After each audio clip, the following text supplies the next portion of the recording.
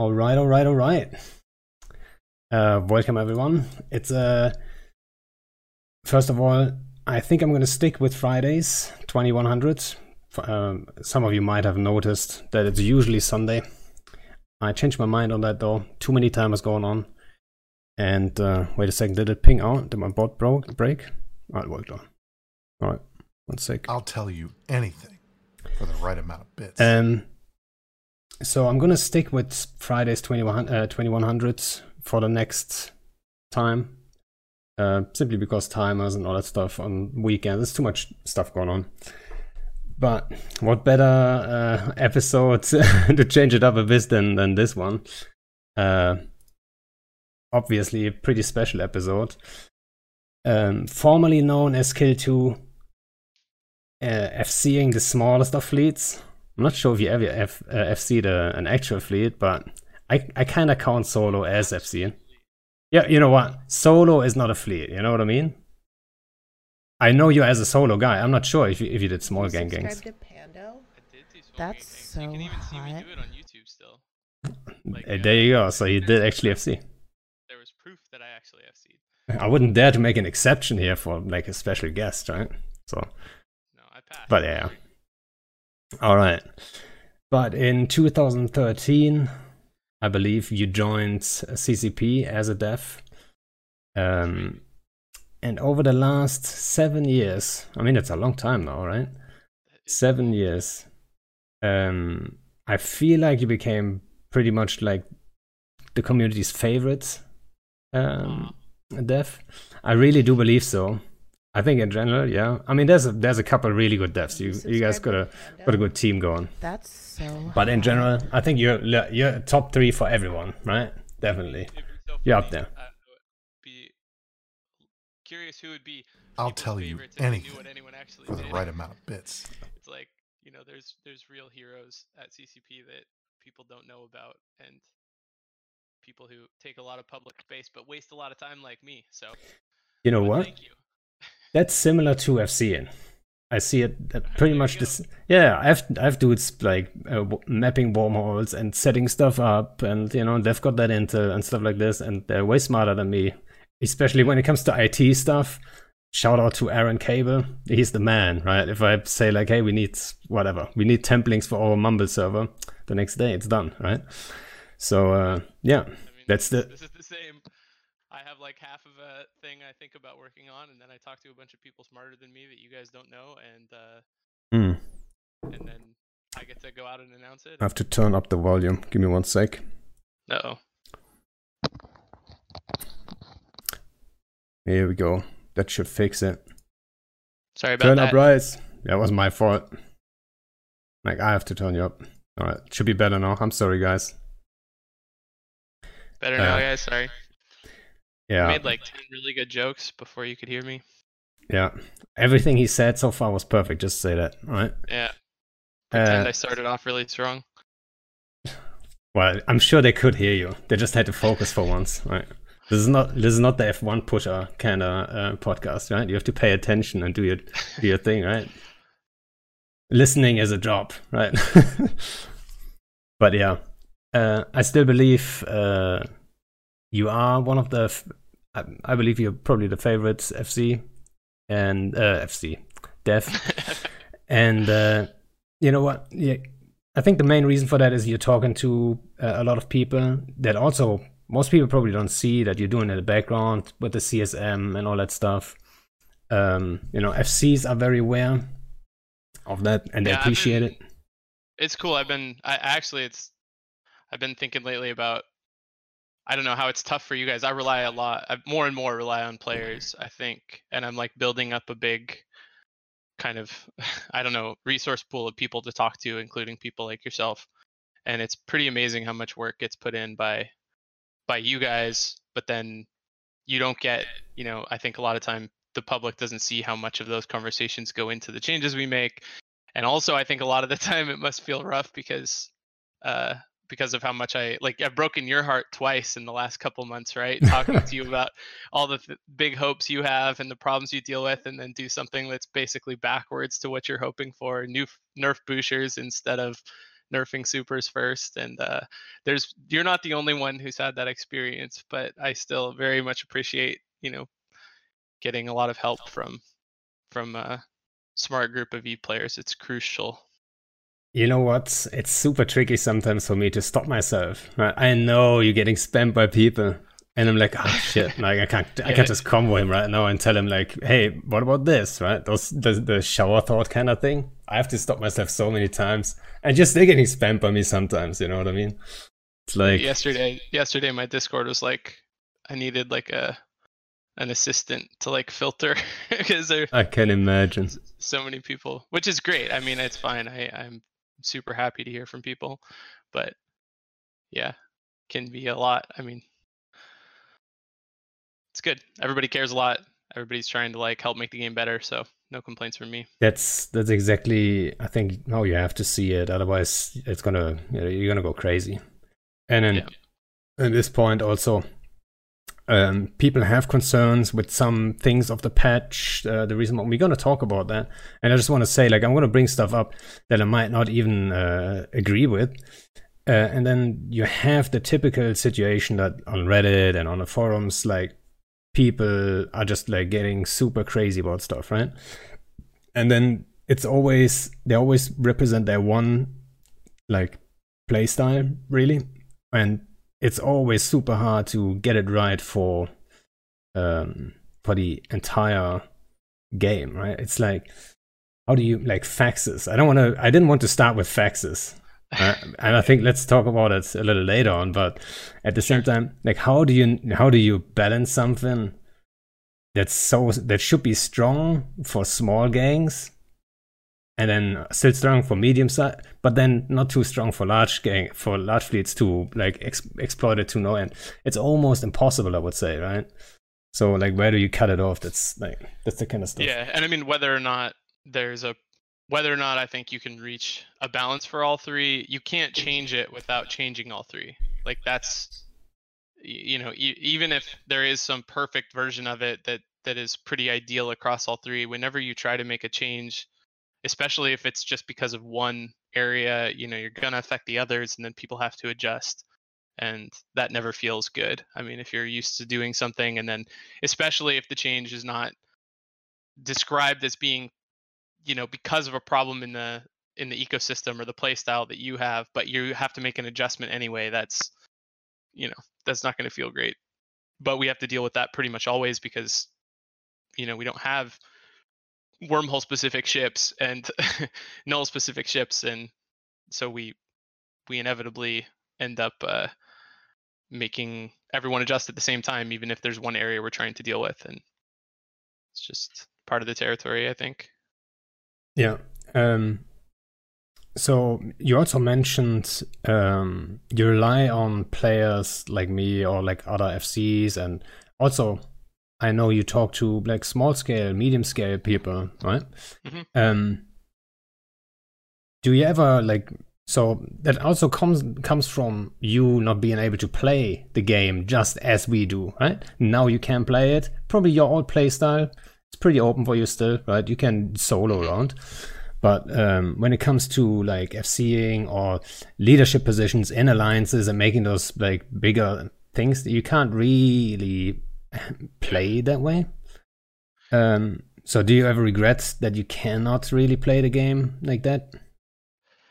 I mean, like you said, the way I play the game is fairly open, so I don't have like this, I don't struggle with feeling like I'm blocked out of playing a way that I wish I could.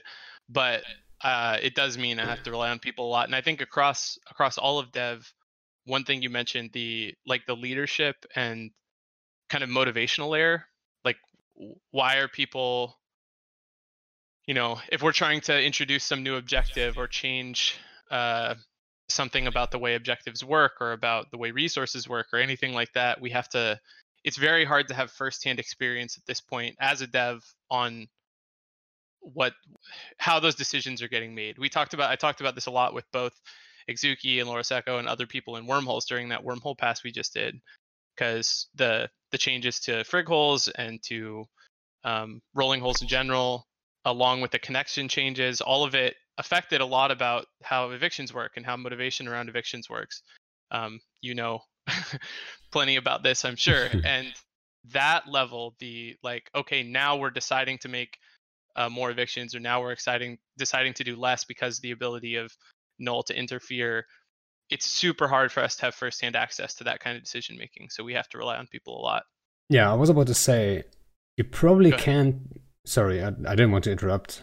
But you probably can see like why certain wars or fights start when they happen.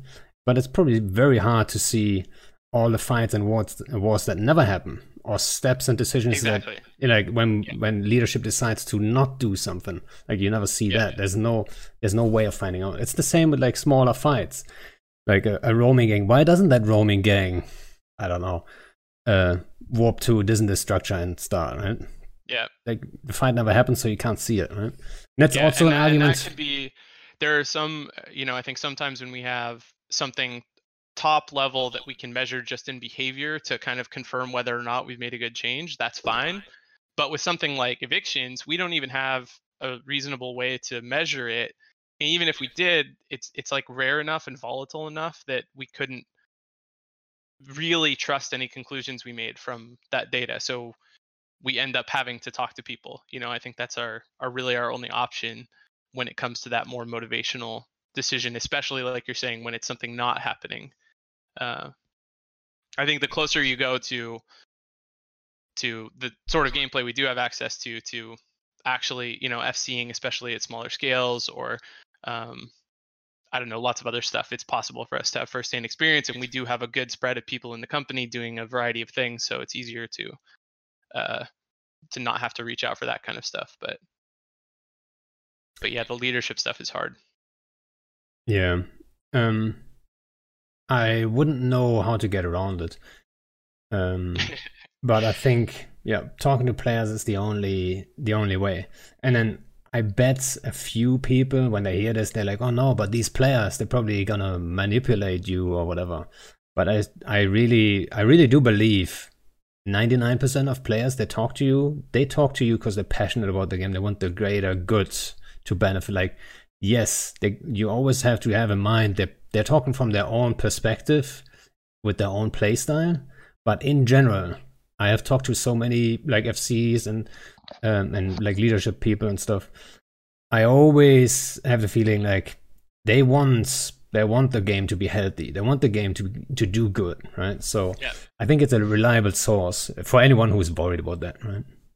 Yeah, I mean, I think people can't help but try and endorse changes or advocate for the way they want to play the game, and we all disagree about exactly what the right direction is for everything. It's not like everybody has the same idea of what a healthy Eve looks like, but I totally agree with you. I think almost everyone that's going to spend the time to talk to us about what they think should happen, or trying to give feedback about how things have affected them, they're just trying to advocate for the game being as healthy as possible. And then it's just a matter of, I think, talking to enough people to get some diversity of opinion, because of course people don't always agree, but I for the most part trust people's motivations quite a bit. I think everybody, especially in our community, is really trying to make the game as good as it can be.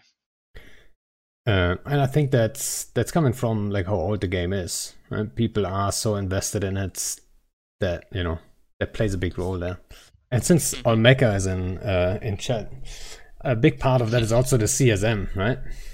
I know there's like mixed feelings about too many Imperium people on and all that stuff, but in general, I would count the CSM in there, obviously, right?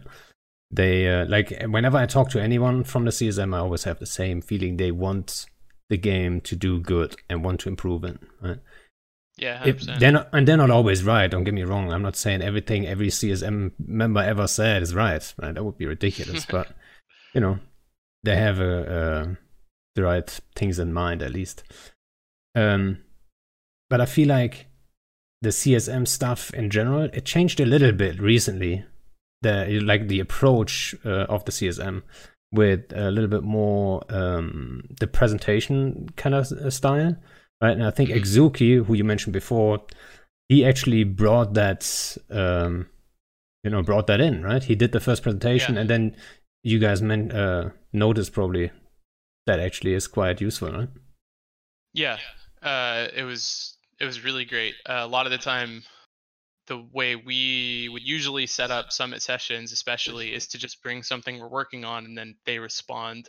And having presentations like Izuki did for the first time at Spring Summit or whatever, or Winter Summit, what puts the CSM in a more proactive position to say, hey, this is what we're worried about, or this is an overview of a play style, or whatever they want. And that went really well when Izuki did that, just kind of laying out kind of an overview of wormhole space, which was supplemented with this pretty amazing survey he did. And then this last summit, we had 3 or 4 presentations from other CSMs on various topics, and it was all incredibly useful. I mean, all these people are super smart, and like you say, they don't always agree with each other, and we don't always agree with them, but it's pretty cool to have them in that sort of proactive stance, saying like, this is the thing I want you to hear, or this is a vision I have for how some part of the game could work. I think it's a lot different than just them responding, sitting there and saying, us saying, oh, we're going to nerf resist, and them saying, well, what about this and this and this? It's them bringing something that they've kind of built, which is totally different. So it's been really, really helpful. Yeah, and I think there's still this misconception about the CSM that a lot of people think like the CSM are coming in, or they're supposed to come in with a certain agenda and push for this and this change or whatever. They will bring up stuff. I'm pretty sure that certain issues they will bring up, but that's not the idea, really, right? They're more designed to be a tool for you guys.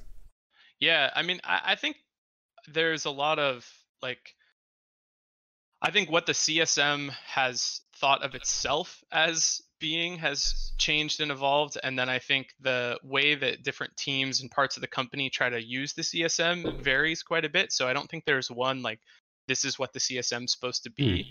But I think for the most part, especially the summit sessions, usually have a format of the CSM being there as a resource, some part of the company or some team bringing in some material to put in front of them, and then get help with, either help on how the feature would work or what kind of things they would see as issues or whatever, or a lot of the time how to handle communication, what are players going to be worried about, and what kind of things do we need to make sure we cover if we're going to go out and talk to people about this. They're often in that more reactive mode, I think, especially at the summits. But yeah, it's also pretty open, and there's quite a bit of different approaches over the different CSMs over the years and between different teams and groups at CCP. Yeah, what I hear constantly is the most stuff gets done at dinner, right? Yeah. And then everyone's having a beer, just chilling. Too.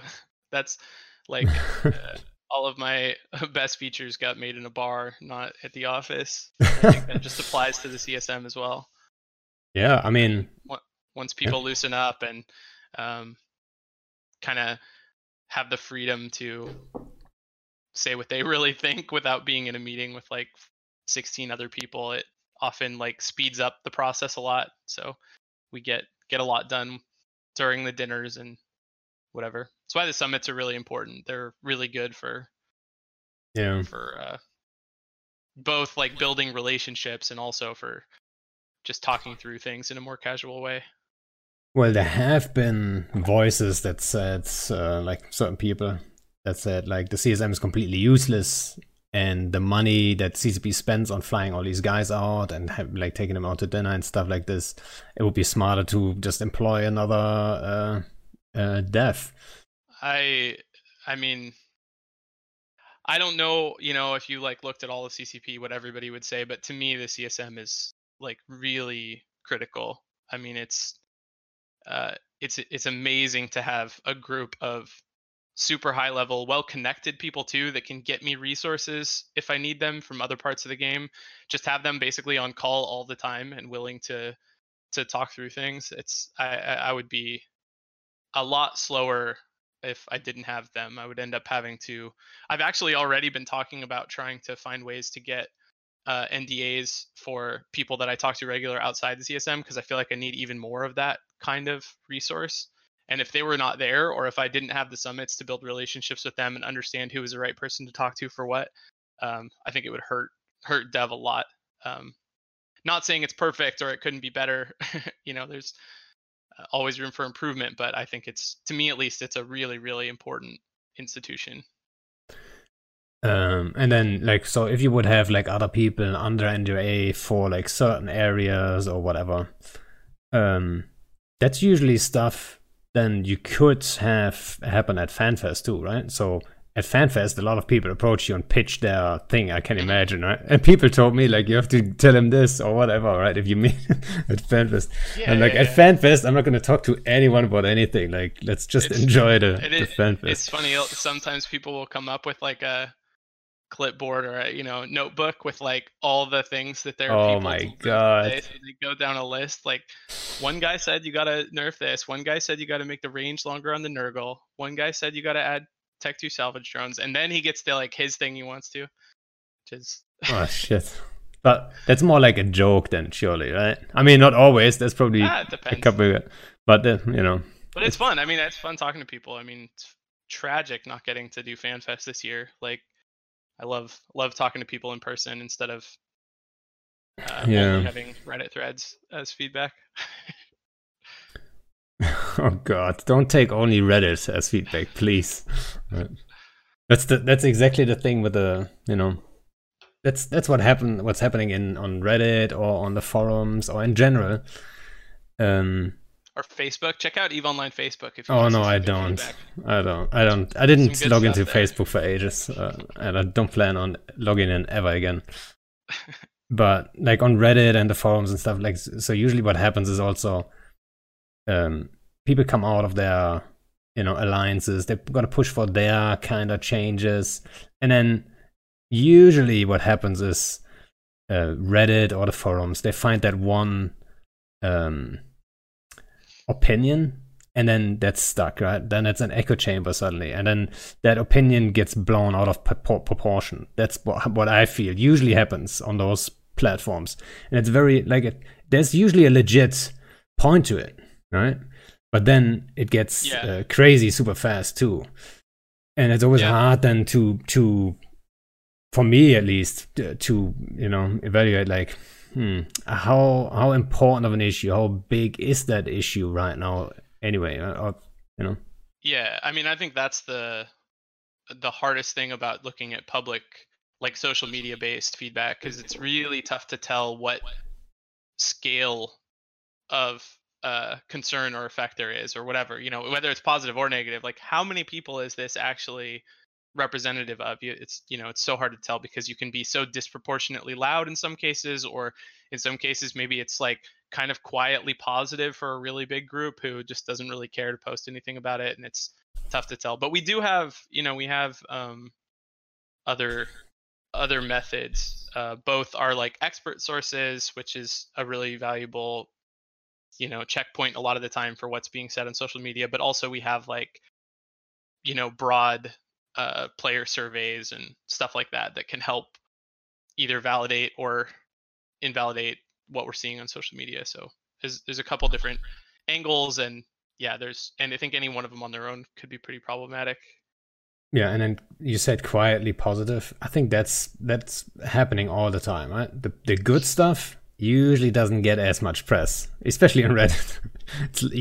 It's seen as a sport to shit on the bad parts. As small as the bad part might be, they it varies a bit. We've had some good runs lately. The filament stuff enjoyed a really positive run on social media where everybody was making threads about it and posting stories and stuff. That was really cool. So it happens now and then, but I think if any change where you have like 5 really mad people and 100 quietly happy people, you're going to hear the 5 mad people much more. If I was a hardcore Redditor, I would now say, but the filaments are way too expensive. The way they are implemented, I'm not super happy. But hey, right. The cost is broken in every direction. I need to go and tweak some of that. There is actually some changes coming for that soon. We're going to use the 25-man filaments as a login reward for something soon, so those will be a little more accessible than the 15s even, I think, which will bring the price down a little. That would be nice. But we also probably need to cut the build cost down on the 15 some, and then make the 5s a little rarer, because the 5s, when I built the 5s, I accidentally put it in. I doubled the loot table, so they drop twice as much as they're supposed to. So they're super cheap, but what are you gonna do? Well, I hope they're going to be cheap enough for people to use them even more. I think a lot of people use them already, even though they're expensive. And with the 25s coming out, yeah, I'm looking forward to that. Because, you know what? 15, man, that's usually the corp gangs that I run. But 25, you can do like just so much more, especially with the nerfs that we're going to talk about in a minute too. With the resists and stuff like this. So there might be some stuff that's opened up. And then obviously the fax capital cap booster stuff and so on. Maybe we should just dive into that. I was gonna tell you before we move on, the filament stuff is crazy. There's still, like, now after Christmas event, then after the release of normal filaments, still seeing almost 2,000 filament activations a day. That's like a lot of gangs. A lot of people jumping randomly to nullsec. It's pretty wild. That's good to hear. Definitely most of it's 5-mans for now. There's not a lot of people doing 15s, of course, but that's just cost. But yeah, anyway, I mean, what's next? So you guys called this surgical strike. Yeah. Should it have been called napalm instead? Yeah, I guess so, right? I mean, it affected literally every ship in the game. And, you know, the name isn't too accurate. No, that's not true. Not literally every ship. Well, the ones that use hardness. Yeah. Yeah. All right. A lot of them, but not all of them. Okay. Right. I'm sorry. That was a little wrong, but I was surprised. Double shield extender stabber doesn't care at all about this change. Except for Hale. Right. Maybe he cares about that. But I was super surprised. Hull tanks, that's a good point. There's a huge hull tank buff. Brutex Navy issues. Yeah. There you go. But why did you not go for hit points instead? And why did you decide the resists are actually the ones that you want to touch? Yeah. So we've been, I mean, as you know, everyone, the community and us both have been talking about capital EHP nerfs for a while. And the assumption sort of before digging into the work is that it would just be base HP, whether through the plate bonus or through the base HP on the ship or both. But when we started kind of digging a little more, we incorporated these. We have for a long time actually been talking about 2 other big goals, and we've actually, like, it's funny because this change is sort of a soft step towards them. We've talked about much more explicit steps towards these goals, which are to make fights bloodier, basically make it so there's more trading in general, like try to promote ships dying, especially like making it so the losing side can get kills even when they're losing, and connected to that, putting some kind of diminishing returns over time on logistics, for sort of the same reason, so that fights don't stall out, where either nothing's dying on either side or one side is permatanking and able to totally wipe the other side. Those 2 things have been big topics. Like I remember at least talking about them with CSM at CSM summits for at least the last 2 CSMs, but we haven't made any big steps towards them. And we've been talking about a lot of different ways we could do that, accomplish that.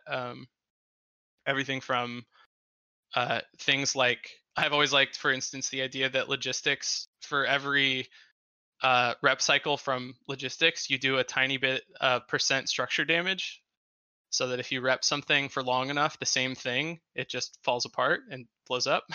Yeah, I always thought shield transporters, like, what they should be transporting there. Yeah, exactly. Yeah, that's what I always thought. Like, why isn't that the thing, right?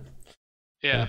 So once we started looking at HP, we realized just this is a cool opportunity to incorporate those goals, because using resist as a way to bring down capital EHP, which relies really heavily on a lot of resist modules and a lot of high end resist modules, is just going to feel that change a lot, but that's going to scale down to matter less and less. So by the time you get to frigate fights and cruiser fights, it's not super important.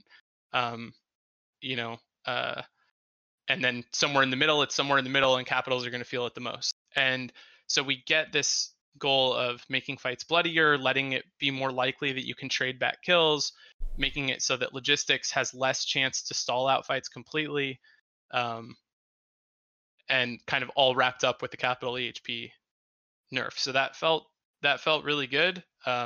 It's definitely not perfect. I think a lot of the concerns that people are loudly bringing up now are totally legit. Although I do think a fundamental issue we have is that there are people who rely on permanently sustaining tanks.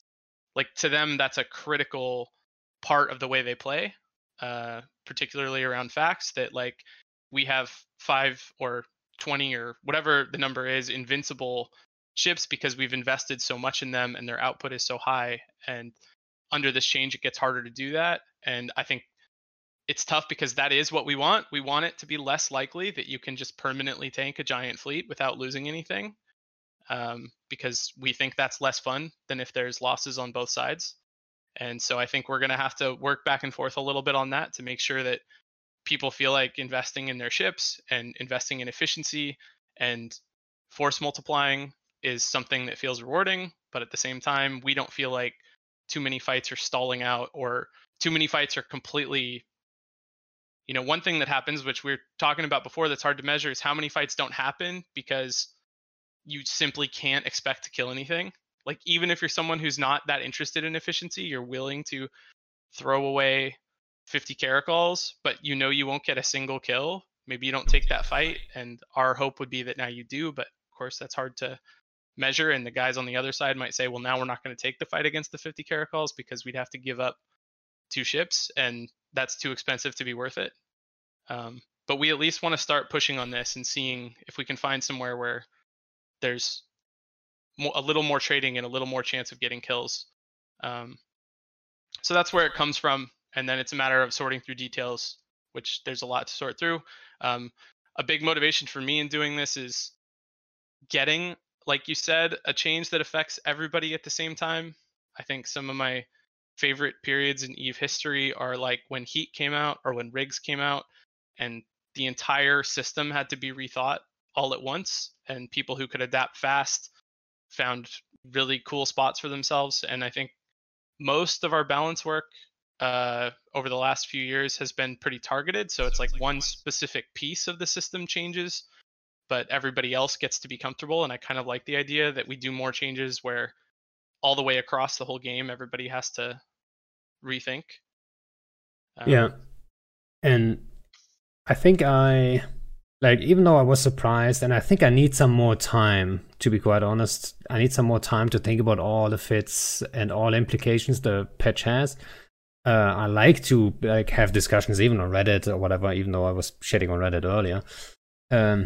Talk to certain people and stuff, and then throw around ideas and talk about those problems. But I think it will take some time, and it will take some undocking and testing to figure out actually what works, what doesn't work anymore, and all that stuff. And I don't see that as a bad thing. Really, I don't. And I think the resistance... To me, that rethinking and having to go test seems really positive. It's only negative if once that's done and we come out the other side, the system's worse, right? Like if you come out the other side and now only hacks are viable or only sig tanking is viable and we lose some section of diversity that we had before, like that's obviously pretty trash if that's how it works out. But my hope now, and something I think we've been able to really have groundwork to do, is actually iterate quickly. And so I have more trust now that we can follow up with stuff if we need to, and that makes me want to make bigger changes. I was about to ask, what if let's just say this patch, the resist stuff turns the whole game upside down and it all turns to shit, which is very unlikely. Which I think it's not quite the opposite, but it's gonna go in the right direction. I think the points you mentioned before, that you don't want those unbreakable tanks and stuff like this on grid, and you want some trading going on. I think that's exactly what it's going to promote.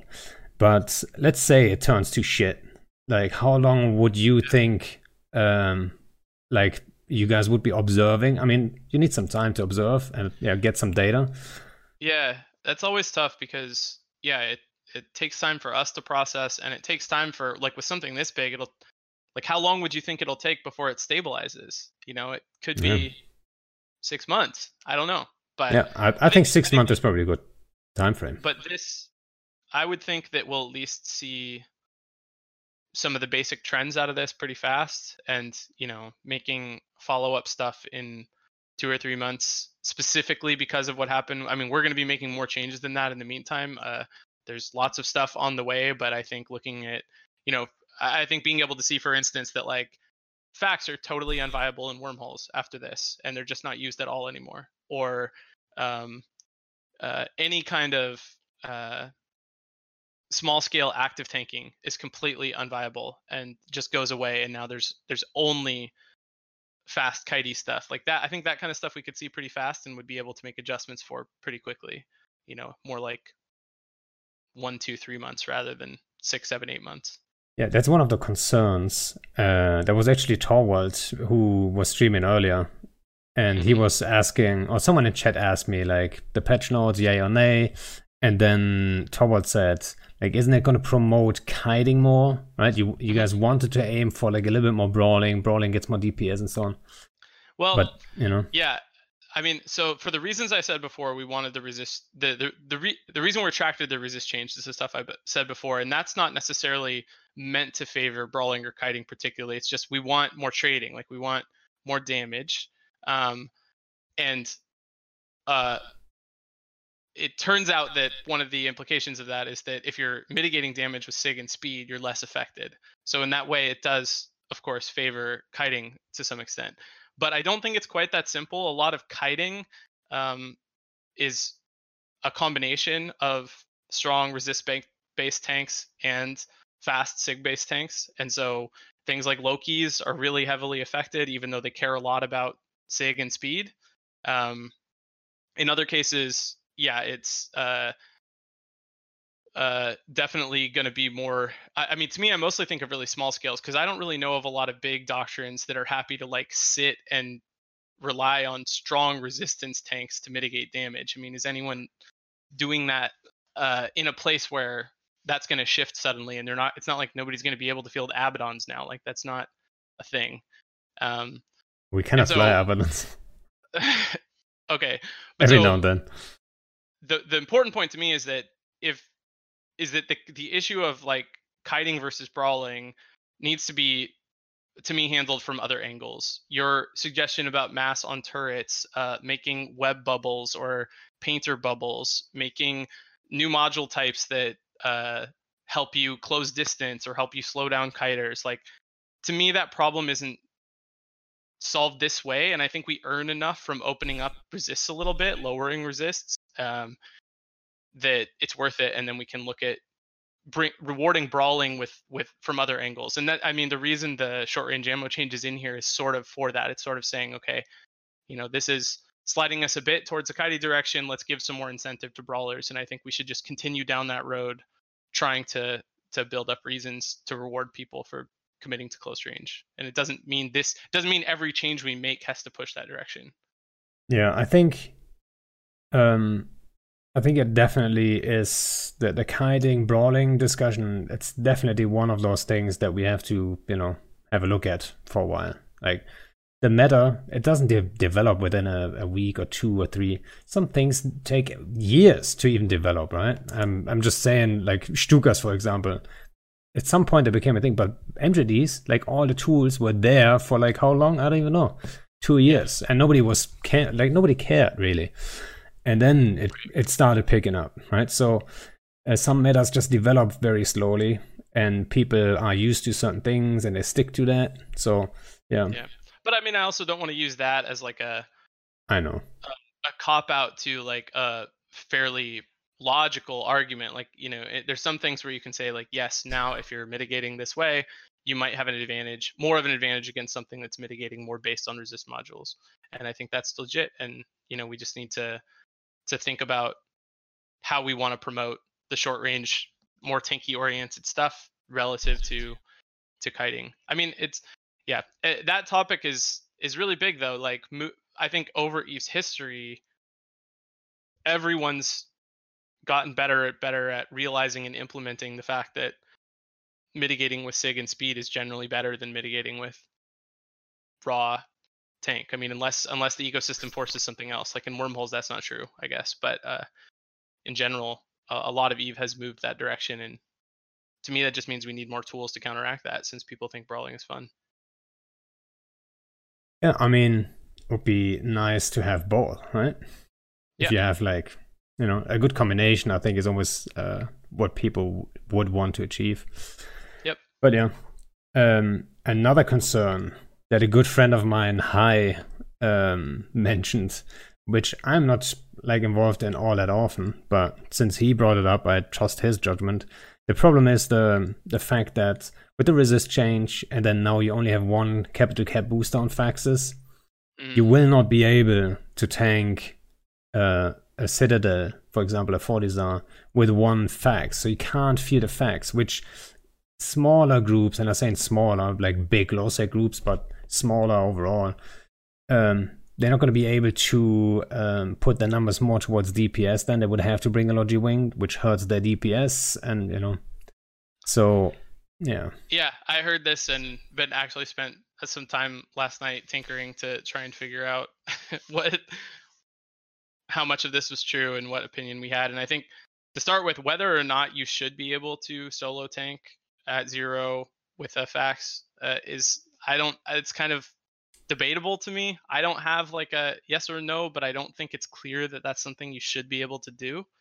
But also, I think it is totally possible on one cap booster. It's at least possible to tank through, like you can even under Fort Newts, you can tank for like 8 to 10 minutes with reps just running constantly, and even without heat, just with boosters, you have enough reps to tank Fort DPS until that trio cycle ends, and then you can move after that or slide in another Fax or whatever. So I'm pretty sure it's just possible, even though obviously it's harder. You're not going to be able to be totally cap immune if you're under extra cap pressure, not just the Fort during that time. It's harder, but it looks to me like it's totally still doable. The numbers you can put up are totally fine. I know a lot of high end like minnows already ran only one cap booster for doing this, so I'm not super worried about it. Yeah, like I said, it was a friend of mine bringing it up.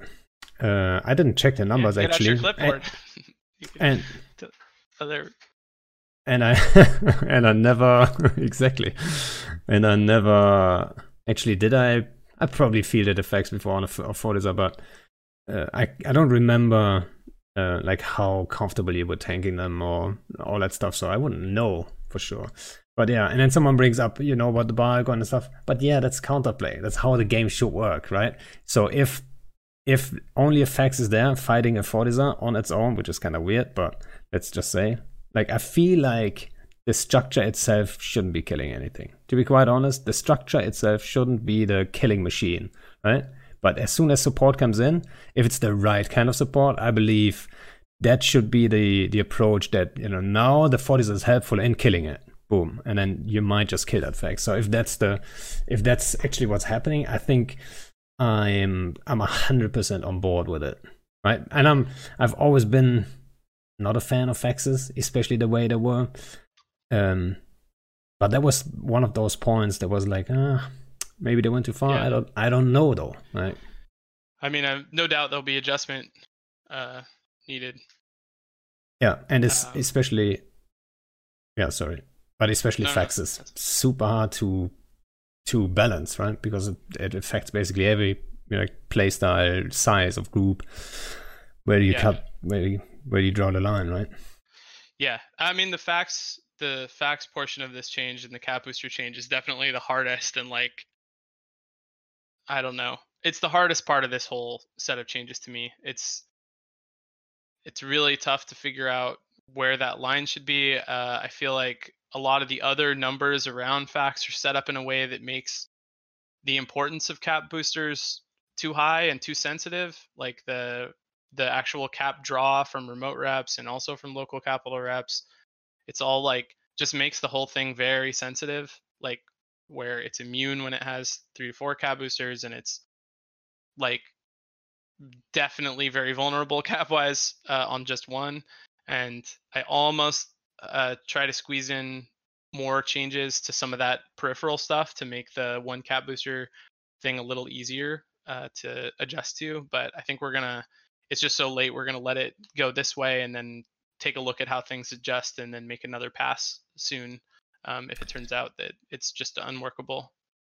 So, one question that I know a lot of old players would like to hear, like, or want to answer is, what are the chances that we get combat refitting back on Faxes? I think 0. Oh shit. Why though? I think maybe there's like the wanting the things that you got from refitting is a lot more palatable. I think looking at something that's designed more intentionally to support that maybe would be on the table, things like switching modes so that you get better cap regen in one and better reps in another, or different types of triage or some other things to resuscitate some of the good things about that gameplay are possible. But I think combat refitting itself is just like between the pretty nightmarish like usability both for fighting against it and understanding how it works just from like people coming in to the fact that it just throws the entire fitting game kind of out the window and creates this entire other fitting mini game that isn't really part of any other gameplay. It's just too obscure, too kind of bizarre. And I think if we wanted pieces of that back, we'd just do it in a way that was not like that. So I don't think combat refitting, I don't know. I mean, who knows? Maybe somewhere down the line someone thinks that's viable, but I don't think so. I think there was good reasons it was changed. And if we need people to have more flexibility and be able to do some of the things that combat refitting offered, we would just go about that differently. Yeah, well, the argument would obviously be that like combat refitting that requires a little bit more skill, and if you want to make it work with your body and all that stuff, right? And and I mean, obviously, I think that's legit. And losing the skill expression and the mastery that was associated with it sucks. Would rather have some of that back. I just think if we wanted to get that back, that wouldn't be the way we went about it. But all right, certainly in the short term, nothing to that scale is going to change with Fax. I mean, we're messing with capitals a lot, obviously, and kind of trying to really dig into the entire capital ecosystem pretty deeply. And so I think any of it is on the table in a way. Like a more fundamental rework of Fax could be on the table if we just get to like, if this just keeps being really tough dealing with them the way they're set up now, maybe we look at a bigger rework. But right now, at least, we're gonna just try and find some healthier space under the basic design how they are now.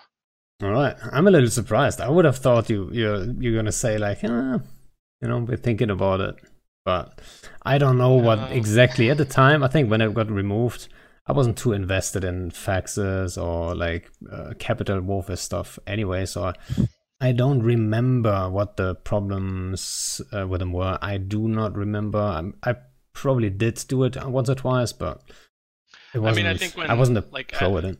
I can't speak for the guys that did the rework, but my impression is that they just looked at, they're dividing triage away from carriers as a role and kind of redesigning all the ships at once. And they said, if we're designing from scratch how all this works, does combat refitting make sense? And based on how like the rest of EVE works, the idea that you make some decisions about what fit you're going to have in space when you undock, it doesn't really make a lot of sense to just throw that all out the window and have a totally different paradigm for this one situation. And so they said, okay, let's design them without that. And yeah, I guess I understand that people, there was experts at that and it felt very skill expressive and people hate losing that. Like that makes sense. But I also think no one starting from scratch would be like, oh, we have this fitting system that applies to everything in the game. Let's just ditch it all for this one ship class that can just change its fit all the time. Yeah, I guess that makes sense. I'm sorry for everyone who had hope. It just got crushed. I mean, keep campaigning if you want. I'm not the only person who's working on this stuff or will be working on this stuff in the future. Who knows? Maybe it ends up being the best option. I don't know. I mean, maybe that's a future event and you can test it. You know what I mean? But yeah, I don't know. Do an event where like every ship could change its fit on the fly at any time from That cargo or something. That would be a fun event.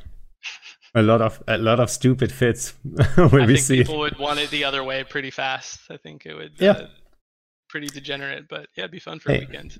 If that takes it, if that's what it takes to convince people, right? Give them the event. Like, you asked for it, you know.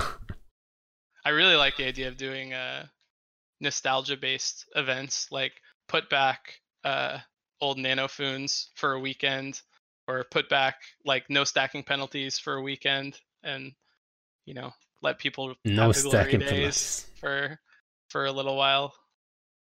Yeah, you know what? I think that would probably also help with, you know, some people, they think back, and it's like that crazy ex-girlfriend. They only remember the good times. They do not remember necessarily how broken certain things were, right? So if you would just dial it back in certain areas, people would be surprised, like, how broken was it actually? Yep. Would probably help. I mean, it would also be extremely confusing because most people playing now were not around for most of that stuff, and it would just be incredibly bizarre and disorienting suddenly to have, you know, fleets of Vagas and Curses and Typhoons going 16k a second. Cavalry Ravens, yeah. And then you would see more battleships in space, and I think that's also something you guys were working on. It'd be a good way to get battleships back in space. Just let them go 6 times as fast. I bet we'd see a lot of them then. Yeah, they'd be pretty hard to bomb. That is 100% true. Yeah, how are you gonna bomb those? I mean, we probably would figure out a way to, you know, kill them anyway, but coming out of warp or find some way. I mean, the bombers can burn just as fast, but hey, that's not gonna help. But so you introduced the Frick Bay, which is more, in my eyes, it's more like a fun feature. Like, it's not. Yeah, it's fun, but it's a game, so it's important to have fun. So, like, I definitely support that one. It's not like I'm putting that away as, like, completely useless. I'm saying, yeah, people can stay in the fight and have more fun for longer, even if you're primary. If your name starts with A, and you're fighting an FC who, you know, likes to call by alphabet, god damn it, you're probably not having much fun there. So I do. I mean, that was just like a fun small step, but I do wonder. I mean, I like the idea of it. It can take so long to find that fight that you really want to be in. The idea of being able to draw that out somehow, that experience, I think is really, like, I don't think we got all the way there with this change, but I like that idea a lot. Like, I don't know, you can, you know, you die, you can buy back your ship at half HP and keep trying or something, so that people can, like, stay in this situation that's super fun for longer. But also still have kills happening, not people just sitting around nuding each other for 45 minutes. Yeah, I think it's a fun balance you guys hit there. I think with the Frick Bay, because if you go and say, okay, your ship dies, but it doesn't die really, you come back with half hit or whatever, like, how do you balance that, right? That's harder to balance than combat refitting, really. Of course, it's a mess. But that you respawn in a Frick while you were a battleship before, I mean, how much unbalanced, like, how much can that unbalance? So I think it's. But the problem, I mean, the other side of that is if it doesn't unbalance that much, then it's not actually that much of an incentive to use battleships. You know, it's just sort of a, like you say, a more for fun thing. Yeah. No, I don't think people. The more we want people to actually use it, the more we have to make it actually powerful. I think the big step to making it more powerful, so that it becomes like a more legit incentive, would be to put it on battlecruisers, because there's much more overlap between stuff you can field that's small and battlecruiser fleets, like, you know, fielding Feroxes with Harpies inside or something is just, like, matched up well enough that it becomes like a really legit. It's more like you're getting 2 ships for 1 rather than you're just getting a dorky rep ship or something. What you're saying is battleships get a destroyer bay and battlecruisers get a Frick Bay. I'm just kidding. Oh man, Pickies for everyone, guys. We should give battleships a Saber Bay. That'd be cool. A Saber Bay. Yeah. I mean, that's an incentive right there. If you have battleships and then you can switch to Sabers suddenly, that's quite interesting. Right? Especially, you at least make people do that. Especially if you talk about Black Ops. All right, because that's another thing people keep bringing up. What about the T2 battleships? The resist nerf, the hit points. I forgot actually. The hit points did apply to Black Ops. The hit points were only. No. The hit points didn't apply to Tech 2. We are going to put the scan res on the Tech 2 classes. Yeah, so at least people spoke up, and you're like, yeah, okay, you're right. The scan res, you can have it. Yeah. But why not the hit points? Right? I mean, I don't know. I have, I guess, the feeling that both those classes, Marauders and Black Ops, need like a more serious rework. Like they need just a deeper kind of freshening. And so I'm just not wanting to tinker as much with them. I feel like they're farther from where they need to be, so they just need a more full. I know that almost sounds like, like totally backwards. But yeah, basically, I don't know. I just think they need a more full look, and I'm just saving more work for when that happens, rather than trying to do it piece by piece alongside normal Battleship stuff. So one of the things that I always thought about battleships, like they're battleships, right? So they should have like a ton of tools to do a ton of stuff and be like an all-round kind of the tool you would choose for like a big battle, right? So an all-round tool. So I always thought like, why don't they have like more things going on? Like why not put like bomb launchers or defenders on them, or why not give them more range in general? Because that's probably in the meta versus hacks. That's one of those factors that I always wondered about. Like, why do hacks have so much range, especially when you compare them to battleships? Shouldn't battleships just outrange them, right? So like an all-round kind of boost. Yeah, I think that's legit. I mean, yeah, we haven't talked a ton lately about range. It's definitely, I think, reasonable. I mean, battleship range can get real crazy with long range guns, but then you're not hitting anything. So pushing short range guns out further could totally be a good approach. As far as the utility stuff, we talked a lot about putting bomb launchers on them, like one CSM ago. I think it sounds sort of fun. One big problem is if you get to a point where you could have battleship versus battleship fights, then they just bomb each other off the field, and there's like, unless they're on zero. If you want to brawl, you're on zero. Yeah. Like, who are you gonna bomb? Right? But the bigger reason not to, as much as battleships are very flexible and can do a lot relative to other ships because of how many slots they have, at least at smaller scales, that's true. But I think something we're always trying to promote is more class diversity, like more dependence, and like these utility classes, like bombers. Bombers are a weird case, but Dictors, Logi, command bursts, all this stuff is like kind of the best tool we have for getting more than just one blob of the same ship all doing the same thing. And so whenever we take like a utility role and put it onto the mainline ship, we just lose that class diversity. And I think that is something we're trying to go the other direction, usually trying to put utility roles onto some other class so that you have a more diverse fleet, because then you have more then the other guys have more reason to bring anti-support or to bring whatever answer, and getting away from like just there's only one ship you need and you have 300 of them, I think, like Horde Titans. I'm just kidding. That actually makes a lot of sense. I have to say. But it's tough because when you have, I think we struggle a lot with this with battleships, where that is the most obvious way to get them viability, because they're never going to be the fastest, and speed is so important, is to give them utility options that push them ahead. I do like the idea of better damage at range, better damage in general. I feel like the gap between cruiser and battlecruiser and then battleship damage is too close, and if they had, in a way, if they did 50% more damage and had 50% more HP, I think that would be pretty cool. The problem with that is then we break like all PvE and probably break a lot of ecosystems that are more focused on battleships already. One funny thing about battleships, everybody's wishing always that they were more popular, but as of now, battleships as a class do more PvP damage in the game than any other class.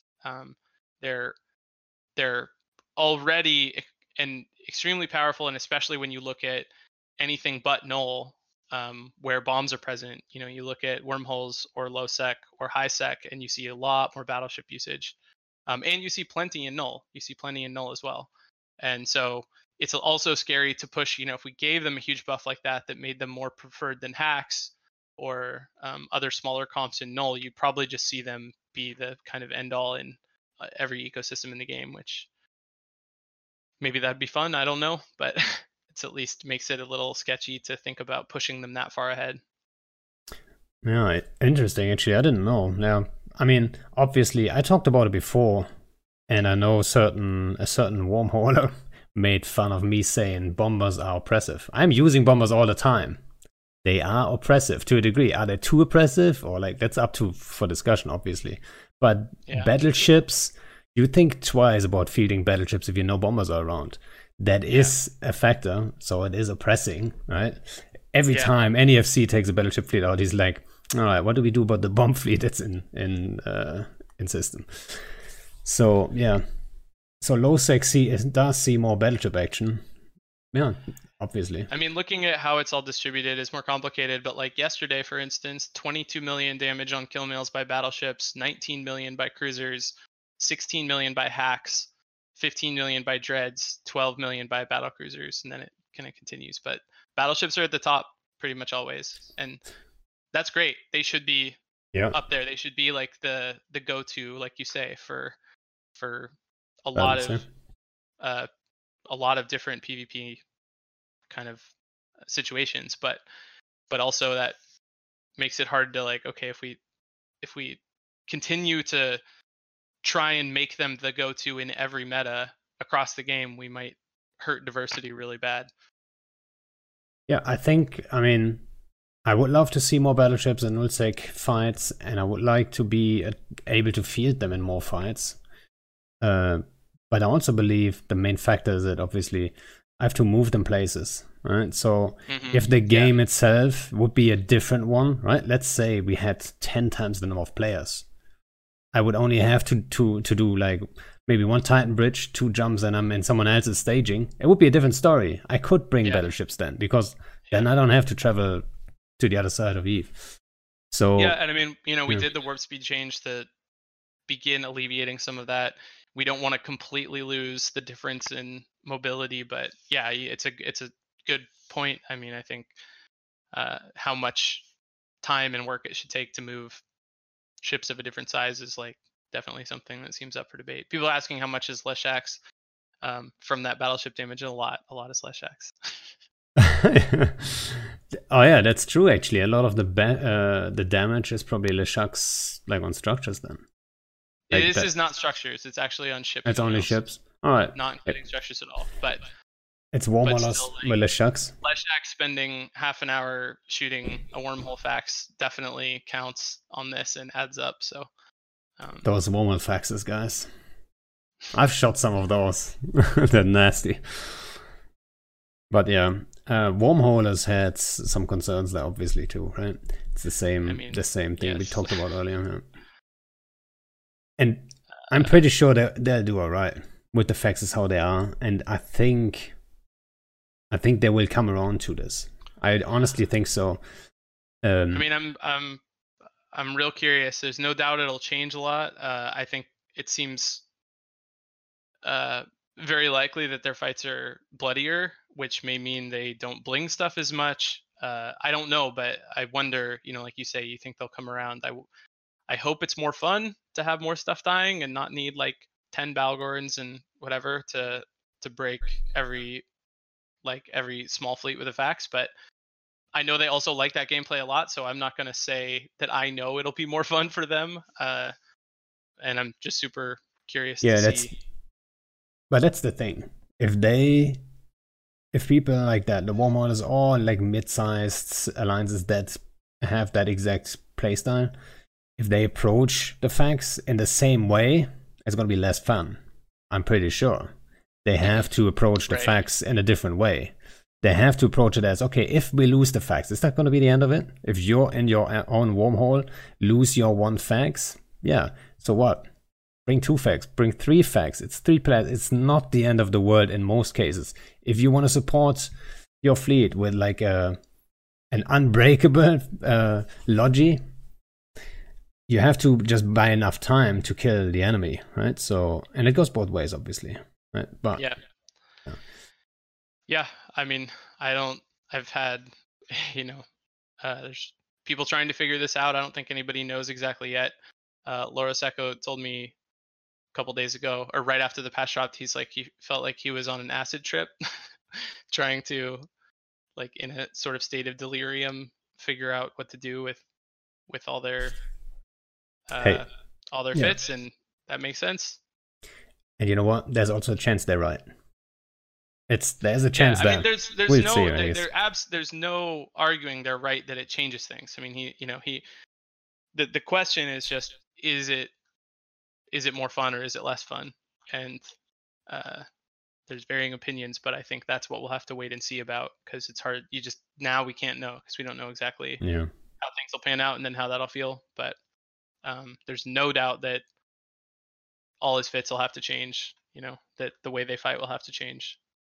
And I think one point that I didn't did we talk about it? I'm not sure. In a different context, I think the problem with facts is that I always saw was definitely the fights that do not happen, right? So those don't show up on any kill board. Nobody notices, right? A lot of times you go out, let's say we film it out with 25 people when these things come out. We would technically be able to break the new faxes, maybe, right? If you bring this right setup, I could make a setup and then say, okay, now it's maybe possible. Maybe we bring 2 Baragons. Before that, I wouldn't even bring any Baragons. There's no chance I kept them out anyway. Yeah. So what happened usually is, like, I see a fax undock with a fleet. Like, I'm not even taking the fight in the first place. So all these fights are gone. But now there might be an opening that we would see. So and the other side of the argument, which I think we can acknowledge, is that maybe when those guys can't undock that fax to keep themselves alive because they think there's a chance they'll lose it, they don't undock at all, and so then the fight doesn't happen for that reason. And someone, I don't want to ignore that possibility. It's just really tough to guess about both the fights that aren't happening now and the fights that won't happen afterwards. We just, we're making the leap that there will be more, that the side you're saying is more common, that the extreme obstacle that a single fax can be stops a lot of fights happening, or stops a lot of people from enjoying fights that do happen, and it'll be better if they are a little bit more vulnerable. But we just have to find out by putting it there on Tranquility and seeing what people do. All right, so we have faxes with battleships. I think the Munin and Eagle nerf, I don't think there's too much to say about it. I think everyone agrees. I've not seen anyone saying like, oh no, you touched my Munin or my Eagle. Some people wondered, why did you nerf the Eagle in the same? But I totally agree. If you would have just nerfed the Munin and then leave the Eagle, I think that wouldn't... just slide in super obviously. And it might even still, I'm a little worried, it's still not enough to keep that from happening. But you might be right, yeah. I think this is it's funny having this conversation about resists and facts, because I think usually my tendency is to under nerf. Like, I think I've nerfed the Munin twice since the buff it got 2 years ago, whenever that was, and neither time was enough to really shake it out of the meta. It made it a little worse, which is fine for the dominant thing to not be quite as powerful, but trying this time to actually do enough to force some change in the fleet meta. So hopefully that's true for the Eagle as well, but we'll see. I mean, it's fine if obviously it still gets used some, but if it just slides in as like a replacement and is equally powerful, that's probably a little boring. Yeah, but I really believe 99% of people agree to that, and it was a long time coming anyway. Everyone knew. But are there other ships that you guys are looking at right after, where you like, all right, there's stuff that needs to happen? I mean, there's some Zappy boys that we're talking about. I don't know what Zappy boys are. Then please don't tell me. I won't. Don't worry. I won't tell you. But yeah, we're talking about, I mean, a lot of different stuff. We're talking poets. About some. I think like Talos has been talking about a Dictor update for quite like since we started. We've had that as like a kind of a gimme because there's just obviously no real diversity among Dictors. So trying to make some of the others get used a little more often, and then maybe some new bubble types. Maybe make some NPCs that can drop bubbles. It's a few interesting things we can do there. And yeah, I mean, there's lots of other stuff. I'm trying to think. There's the heavy bomber conversation, which I brought up in Vegas. That's still ongoing. Although I do feel like now with such a brutal change to supers and titans over the last couple months, we need to make sure that we have them established in like a functional role before we add even more things to shit on them. So maybe some further updates for supers, maybe some, yeah, I don't know, some things to just make sure that they're in an okay place before we pile on more tools for screwing with them. Navy ships have been something that's like needed a big revisit for a long time. I'm hoping before the end of this year we get a chance to do that. We have a bunch of wacky ideas for moving Navy ships a lot kind of more into their own space than the rest of the battleship, or for all of them.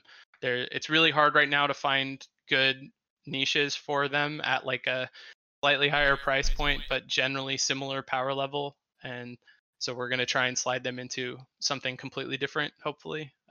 Don't know when exactly that will be, but it's near-ish future for sure.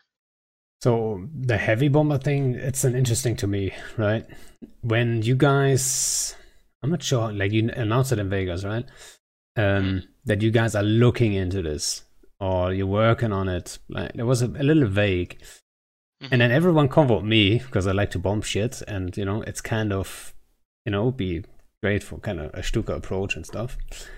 But I instantly felt like this is going to be a nightmare to balance right. Like, how do you get that right? I could instantly tell this is not going to be something coming in like easily. And then how is it, like, how fast are these bombs, and like how much do they tank, and how much can you bomb at the same time? And yeah, and actually now we're not really talking about it as bombers necessarily. The hope, the big hope long term is that we have an escalation chain for capitals where there's a good reason to bring the first layer of capitals, carriers, dreads, facts to the field. Supers and titans, it's a good, you want to bring them to kill normal caps, and then to complete that escalation loop, there's a subcap way to answer if someone is over indexed on supers and titans. And I think for that to make sense, the subcap class needs to be expensive and represent some real commitment. Like, it can't be bombers that come out of a wormhole, and instantly zap stuff. Like, that doesn't make any sense. I think they need to be just a justified amount of, or a reasonable amount of commitment as an answer to someone who's over indexing on big capitals that are not going to be able to on their own do well against the subcap capital counter. And because right now you never want to go down the escalation chain, with the exception of dread bombs. Basically, you never want to like, oh, there's an umbrella dropped here, there's this good subcap thing we can do other than boosh around in circles and kill fighters or something like that. And we would like to have an actual answer there, where like they've stupidly brought 4 supers to this belt to fight off our small gang. We have some tool we can use at a subcap scale against them. But as you say, designing that is pretty tough. And I think trying to design that before we've accomplished a successful like rest of that escalation chain doesn't make a lot of sense. Like, we need to see that the rest of it is actually working sort of all right, which right now it's not still. So yeah, so it's still on the list. It's just fairly far down, right? I mean, it's not that far down. We've been trying to work through this, like the basics, the broad strokes of this set of capital changes over the last 3 to 6 months or whatever, like since the new year basically. And I feel like we have one more big step with capital stuff, which is probably about kind of reestablishing a good role for supers, making sure that there's a reason to undock supers and titans, maybe making some specific capital oriented content to just get them into space. Yes, please.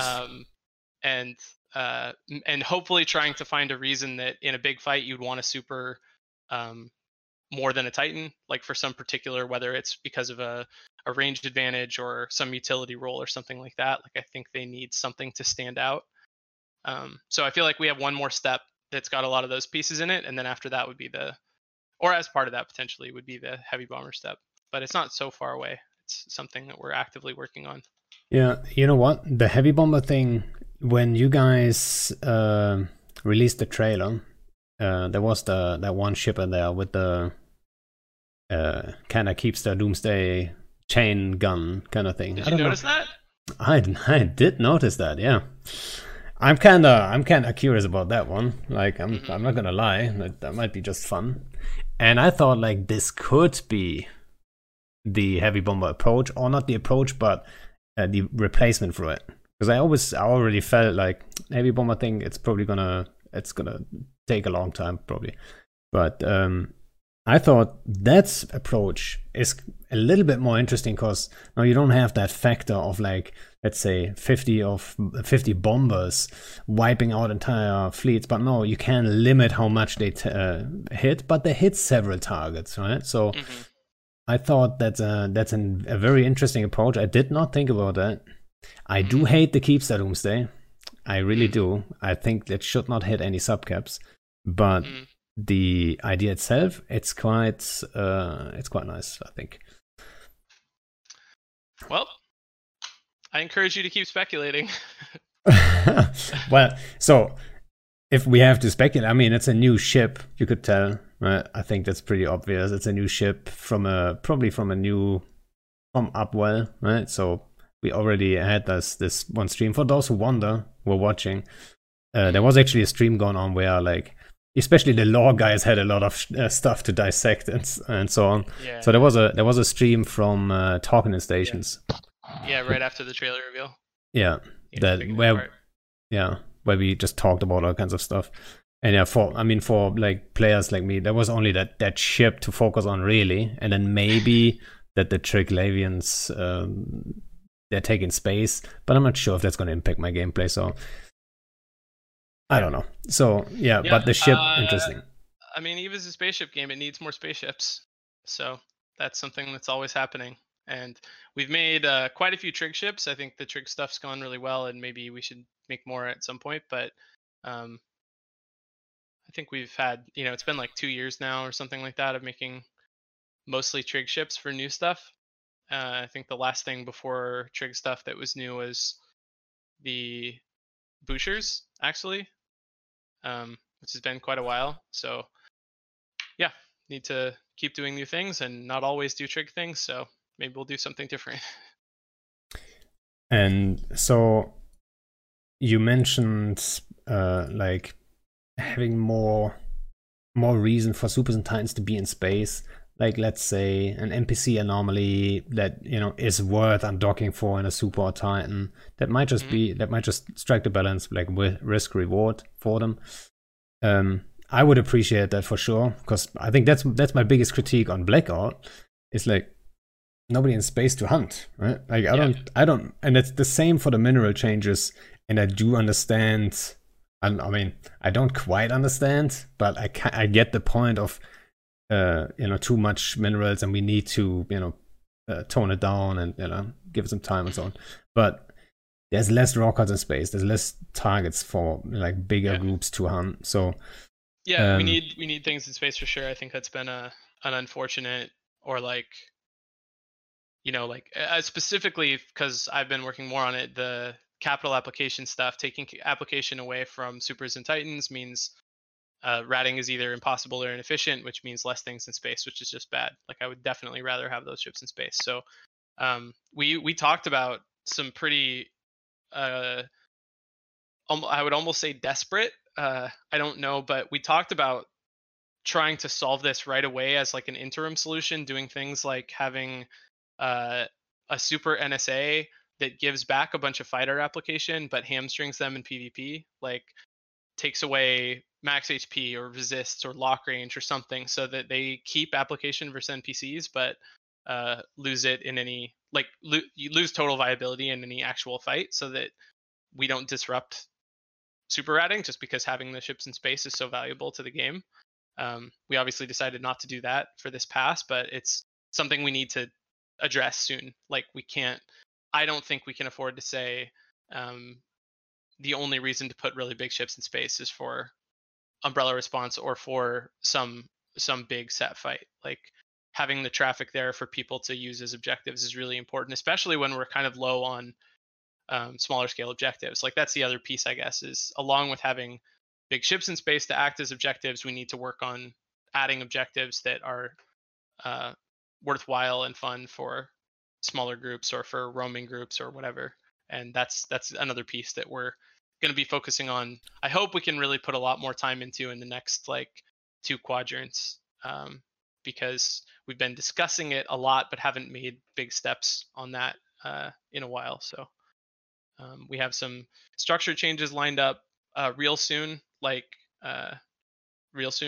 which will help a bit, and then I hope we can continue to look at new things we can put in space for people to fight over shortly after that.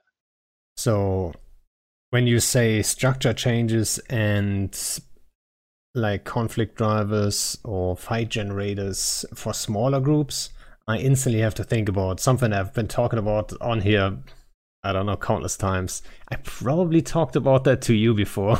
I'm not entirely sure.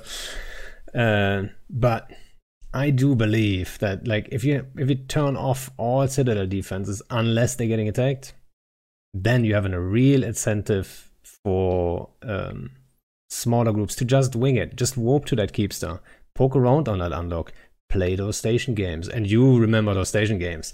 I mean, how much content did that generate? I actually benefited from them as well, but I don't think that's going to be one of the short-term steps. That would be incredibly disruptive, and we'd have to disable tether and do all kinds of things that are... No, why? Why would you need to disable tether? Because how do station games make any sense if you just undock tethered? It doesn't do anything. So what? But that's fine. They used to undock and be in dock range. Yeah, and most then, of the time. Except you could bump them out, or they would. You could, spit out. but a lot of times, I think I would argue the most kills that resulted from station games were not because the guy got caught and trying to dock or stay 100% safe. We should say 5% of the time you undock tether doesn't work.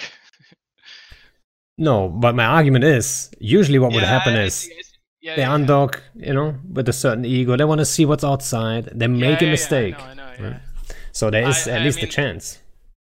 I see, I think there could be some upside to that. I don't think we're going to do that in the short term. I think that would be a pretty crazy disruption. It leads to a bunch of weird stuff to shoot your own structure to turn on the defenses, which doesn't make any sense to anyone. I mean, in this case, obviously you would implement... You're probably happy with, because then you have to put a ship on the grid and shoot it, which you then get... No. I'd see the problem there, obviously. So you would obviously implement something let's say, you need to have 10% of your shield must be missing for that to actually happen. Right? Yeah. So who's shooting his structure for and then remove 10% of the shields, and then it has to be in repair mode on top of it, right? So that combination needs to be there. So otherwise, obviously you would put some rules in place. Maybe I don't know. I think there's other roads here, hopefully, to giving things in space for you to fight over without having to do this specifically, but I hear you. I don't think you have actually come after me about this before. Dude. I can take it back. I don't want to bring it up, but I had Brisk bring it up at the CSM, right? Oh, yeah? Yeah, and and that's the thing. It was a mistake. It's not the environment for that. It's not the right environment in a CSM meeting, because the problem is I've been thinking about this particular thing countless times. I came up for solutions you just said, what if someone undocks and shoots it? I do have an idea about what people would do, but so I had Brisk bring it up, and people dismiss it instantly with they don't have it's not fair to them. They don't have the time to think about it for a long time, like I had coming up with it. So on the spot, you have to make that decision. It's probably easier to say like, oh no, it's not going to work because, and then just dismiss it and move on, right? I don't want to say similar as you just did, but you know, it is similar. You know what I mean? So it's also not fair to you. I put you on the spot and say, okay, and then you can't just say like, that sounds great, and you didn't have the time to think about it. Send me all right. Well, we can continue talking about it, or you can send me a thing, or I don't know. We can. It's interesting, but yeah, I mean, at least right now, I'm not saying. Hey. I'm not saying yes to anything. But hey, anyone who is listening to this who sees a massive problem with it, just send it to me. I'll filter it out and then see like if there's holes in this. You know, I'm more than willing to admit that I was wrong. And I still though do think that like the thing you want, which is a way to get people to engage or a way to get action when you're roaming in hostile space, is like obviously something we both want, and we're looking at a lot of different stuff. You know, we're looking at ESSs and a potential ESS rework. We're looking at completely new types of objectives, maybe that have different, you know, different restrictions and benefits to taking them. I can't really say anything very specific about that, but basically we're talking about this a ton. I think there'll be stuff coming soon, and the structure stuff coming up super soon, even though it's not completely dedicated to this, should also be a big step. It's like another set of adjustments to low power. So hopefully there's more opportunity for people to take advantage of structures that aren't getting used. All right. I mean, I'm glad to hear, even if it's not the exact change I want, I'm glad to hear you guys are looking at Citadels, because I do believe it's probably number one issue, right? Conflict driving wise and stuff. It's tough, but you know, I'm glad you guys are looking into this. Yeah. I think everyone is. Yeah, we're trying. It's tough. I think we've gotten ourselves in a really tough spot with Citadels because we've tried to have them be so many things at the same time. Like Citadels are trying to carry so many different goals as a feature. They're trying to be housing, they're trying to be accessible to small people, but also be important strategic structures for big people. Their weapons, their storage things. They're doing so much stuff at once that they end up having a lot of really big challenges in trying to make them feel healthy for any particular thing. Like they end up kind of halfway doing the job. And I think it's actually amazing that 5.0 is able to get them to do all this stuff at all. But I think it's inevitable that with so many goals for them, they are not able to do any one of those jobs perfectly. And I think something else that we can hopefully do, something that seems really obvious to me, is take this single goal of having like exposing income to be harassed, or creating objectives for people to fight over, or create conflict drivers. Just separate that from Citadels. Do it with something else that doesn't have to be burdened with like issues with asset safety or timers or whatever. You know, we can design specifically around wanting people to fight. I think that will just like unlock a lot for us. And so at least in part, along with looking at Citadels and trying to make improvements there, we're also looking at how can we make more conflict stuff that isn't tied up in all the complexity of Citadels. Yeah. And so you mentioned asset safety. Like obviously there's probably not going to be anything you can say, but that's one of the big issues people have been talking about, obviously. I'm super happy that you are approaching that one. I'm not sure how you're going to do it, and you probably can't announce it anyway. But yeah. I mean, I definitely we don't have a change. Like I couldn't announce it if we had one, but I can say we haven't settled on like some change. But for me at least, I feel like it's kind of similar to talking about Citadels in general, where I feel like people talk about asset safety because they want to use it as a way to incentivize structure killing. They want they want to be rewarded for killing things. I think some people probably want to just harshly punish people who have their assets in space and feel like that in null that shouldn't be you just shouldn't out of principle have safety there. I'm less persuaded by that argument. I think that's less likely to be the focus of any changes we make, is to say that like there just shouldn't be asset safety in null. I don't think that's realistic, and I think if we enforce that, people just won't put things in citadels, they'll put them other places. So to me, it's more about unlocking rewards somehow for people through maybe partly through asset safety things. Like, to me, we could just hand the asset safety tax to structure killers instead of flushing it down the drain, and that would be fine. And I think there's other stuff like that that we can do that maybe incorporate asset safety to some extent, but don't say, hey, if you're missing for a while, your stuff's just all going to be gone when you get back. Or if you made the dumb decision to live in a system without NPC stations, you're just screwed. So there's several approaches to this, obviously, right? So you can approach it as like, does everything drop? And I think you're right. That's ridiculous in nullsec, especially. I mean, you can't just do that. But what are the chances that we get like 50% drop rate, right? If you lose half your shit. But why would you drop, like, who, like, then you take half the people who live there and they feel terrible and the other half feel fine. I mean, I don't know.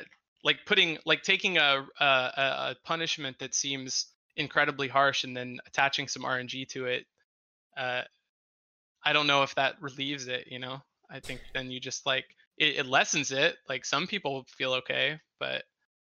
Well, so, I mean, you could. Like, the approach, I think I wrote it down even on one of those docs where like I wrote a ton of shit about citadels. You could go and say it drops 50%, but then make an exception for like Alliance headquarters or Corp headquarters or whatever, right? Mm-hmm. So people can save their assets, but then most citadels where stuff is like, in like, let's say in Sotios where people build a lot of shit, so at least there half the stuff drops. And then also, I mean, it's important for people, like you said. Someone is not around for like 2 months or so, right? If he comes back, you don't want him necessarily to lose everything or even half his stuff. And I think there is a middle ground. I think the important part. Yeah, you're right. I think there could be middle grounds. I think low power actually is a middle ground in a way. Like, if you, have some stations you're just not using, you don't care about, they're just sitting there. Like, I don't think it's crucial that we protect the stuff that's inside those. And maybe you can call out certain stations where it's important that stuff is safe, but in others, certain structures, and in others it's not such a big deal. I think that's so legit. Yeah, there probably is middle ground. When you said it first, I was like, just imagining like, just splitting in half the main storage for everybody's shit. Like, I think probably that feels pretty much just as bad. But if you split hairs a bit more and figure out some cases where it seems fine, that could be totally cool. Yeah, and I think the big difference on like you have a drop rate on citadels is gonna be the attackers do have a chance to, right? So they have a chance of something dropping. There might nothing might be dropping. But the other thing about this to me though is we could, again, I think you could have something drop. You could have it be valuable to kill the structure without having to drop things people own in there. There's a really simple idea that I like quite a bit that we've been kicking around, to just say, when you put up a structure, you have to invest some upfront cost in it that always drops when you kill it. So you got to put a chip in the structure that costs 5 billion ISK to turn it on. And then when the thing's killed, that thing just drops and can be sold back to NPCs for 5 billion ISK. And that way the killer is getting something without it having to be attached to random assets for people who live there, but instead is attached to the investment in the structure itself. And I think there's plenty of that kind of design that could do the job of making it worthwhile to go and kill stuff. Another one a guy brought up at Vegas, which is kind of funny and would only matter for certain structures, but would be to hold a portion of taxes taken off services in the structure as a pot. So like every manufacturing or market tax that gets scraped out of the structure, like some portion of that just gets held as like a bounty on the structure, basically, in like a safe, for if you kill it. And of course, in busy busy areas, that would stack up and become like this Yeah, really I like that big one. target on your head. And I think there's all kinds of stuff like this we could do that isn't about just dropping the things in the hangars, but finding other ways. The only problem I see with that one is suddenly people start killing their own structures, right? It's like, Yeah, but like, yeah, I mean, yeah, you'd have to deal with some some edge cases. Although It's it the- sounds really funny to me that Yeah. there's like basically a timer on how much you can collect, and then you just have to kill your own. You have to get everyone to move Well- everything out and kill it. that's what happens in Walmart space, right? I'm sure you're aware. Yeah. Yeah. So for those who are not aware, like in Walmart space, it's very common that people would unanchor their staging Fortizar. So everyone who is not active at this moment, that stuff drops.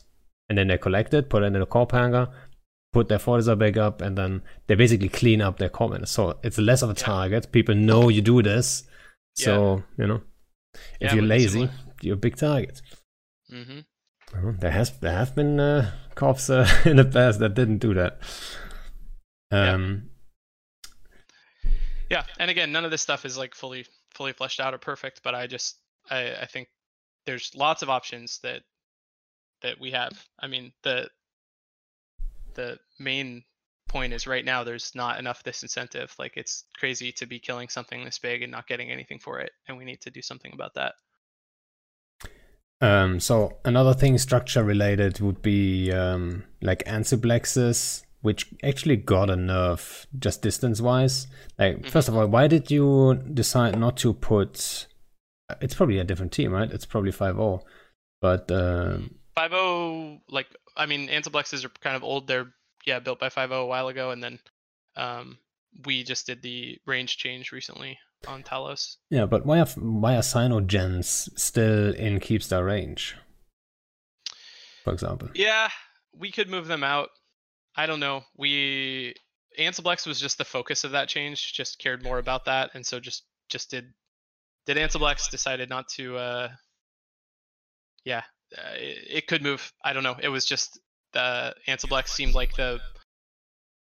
I don't know. The better it was fight the generator. focus, I guess, and that's just so we just decided not to expand to the Cyanogens for that pass. Yeah, and I think we have seen way more fights kick off on Ansiblexes since then. I'm not sure if you tracked Yeah, it. we've been hearing. I mean, hearing a lot about them from both sides. They're driving some content, which is really cool. They're also making logistics people extremely miserable, and so we're hearing from both ends. Well, that might just happen, you know. It's like you got to work for it if you want the perks. I mean, another thing about Ansiblexes is what I always wondered. So the idea was player build Stargates, right? That was what first was announced like years back, and then for like a long time nobody talked about it because it's, you know, like how Stargates work. If you implement that as player build, that probably would cause a lot of issues. So you guys took the jump bridges off POSes and then put them like where they are today, right? But if they were the player owned Stargate approach, like why can't hostiles take them? Like wouldn't it be cool if you have enough liquid ozone in your cargo, you can just take it anyway? I mean, it'd be cool for you. It would be cool for everyone. I mean, not for the people owning the Antiblex. I think they would probably not want to use them if they became a way for people to move around their own space and like. Gotta be more careful, you know. Or you hack a bridge. Exactly. That's another thing. I think, like I wasn't part of making them originally, but it's easy for me to kind of imagine that if they could be taken both directions by hostiles, they would basically not be worth it. They probably wouldn't get used, or at least it'd be really difficult. I'm guessing that's the main reason. I don't know. I mean, obviously, I can't say exactly how it would work out if you could take them, but I'm assuming it would be completely unworkable for the people running the networks. But just like Hildulf said, like I probably agree with what you just said, right? It probably would be a little bit too strong. But then again, you would have to think, where do you put jump bridges then? I would still think people would use jump bridges, just not as many. I mean, look at the map. There's like tons of jump bridges everywhere. But then Hildo says like hacking, right? Yeah. That would be a cool way to introduce hacking to like a PvP scenario, right? Yeah, potentially. Yeah, having like a way to like open them up both ways for a limited time if you can keep people on grid for some duration, blah blah blah. I think that sounds more like reasonable at least. Especially if there's some stake in doing that. You know, you have to bring along some deployable that costs some money to get that done, and so the defenders can feel good if they can keep you from doing it. This is something we're It talking simply about so takes much. time, right? Yeah, and it would take time. Yeah, I mean, I think that at least sounds like an interesting discussion. It'd be cool if there was a way to get that into a balanced place so that it could be kind of stolen and used both directions. That sounds healthier at least than than just getting to freely use their network. And then there's another obvious thing, in my eyes at least obvious. I'm not sure. There was with Ansiblex's when you approach it as player-owned Stargates also, if you're hit pointed, you can still jump. If you're bubbled, you can still jump, even though jump bridges, that wasn't the case. So it's a mix, but then for content generation, it's the worst mix of both worlds, really. Right? So that's another thing that, you know, you probably keep hearing also from... yeah, like, I actually remember going through like a pretty big discussion about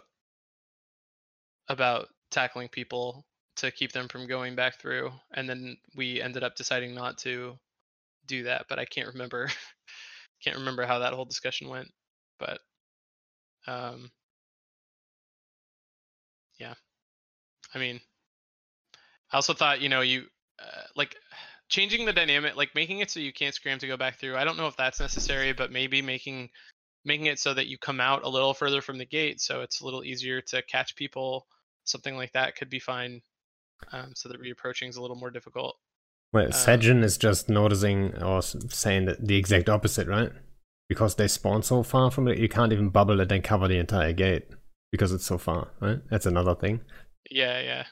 So it goes both ways. Like they're further away, but the structure might just be too big, right? If the structure was smaller in scale, so you could have them spawn far enough so they can't jump back right away, but then they are in bubble range, you know. Yeah. It's that balance that, you know, that's tricky, I guess. It's tough to say like how disruptive you should be able to be, and like how much you should be able to punish someone for using. I don't know. I don't have like a clean answer. I think it's cool that since the change to push them off the keep stars or out of structure range, there's more stuff happening around them. I don't know if we need to go further or not. Like if this is a good amount or more. I think at least right now we're more focused on having other things, other points of conflict, rather than focusing more on the gate infrastructure. But yeah, maybe it needs more changes. And yeah, I mean, we talked about that like how many times now? Like 4 times. Like how hard it is to strike the balance. And I mean, it's just, I guess that's to be expected. I mean, EVE is the most complex game out there, probably, right? And you and Fozzy or other devs, you only have so much time in a day. So there's a long list of things you probably want to touch on, but you can't just like do it all at once, right? Yeah, it's a huge game. I mean, yeah, I don't know. I mean, I'm really glad we've gotten to hit a lot of different parts of the game lately and like be a little bit more nimble. It feels really good.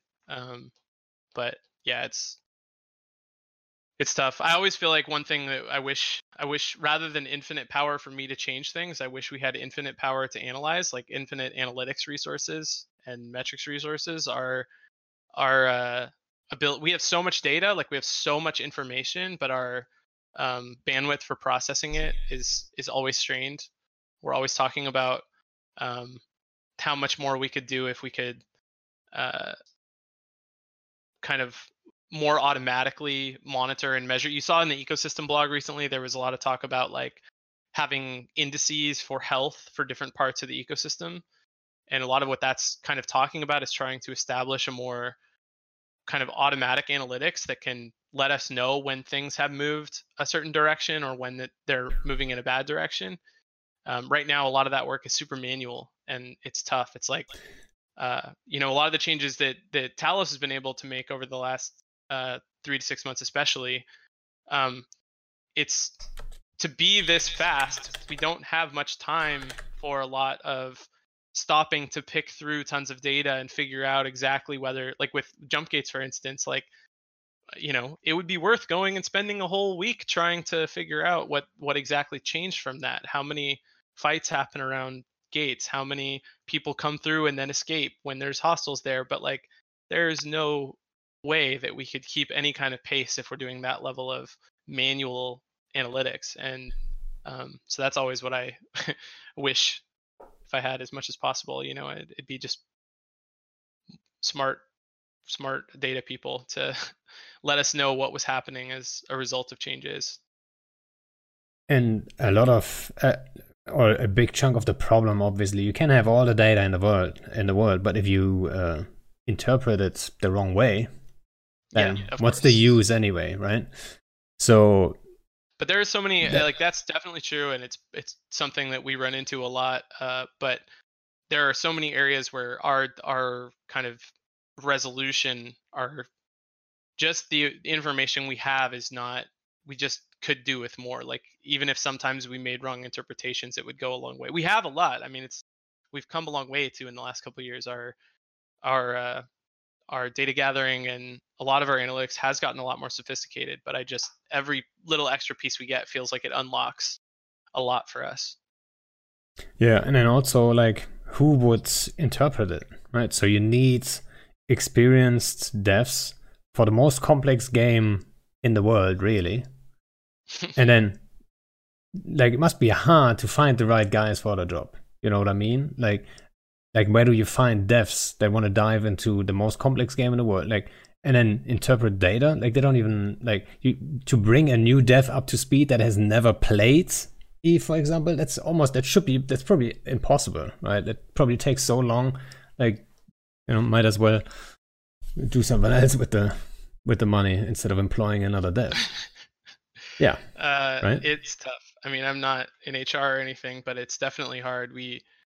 I think we try to rely on being a team with like a diverse skill set, because getting everything in one person, getting like EVE, even if you find someone who's EVE knowledgeable, they're only going to be EVE knowledgeable for part of EVE. There's like, I have a lot of EVE knowledge, but like, I don't know shit about wormholes to begin with. So I have to do the same work that not the same, because if you're actually a non-player, of course you have more ground to make up, but there's no way to have someone who knows everything about EVE.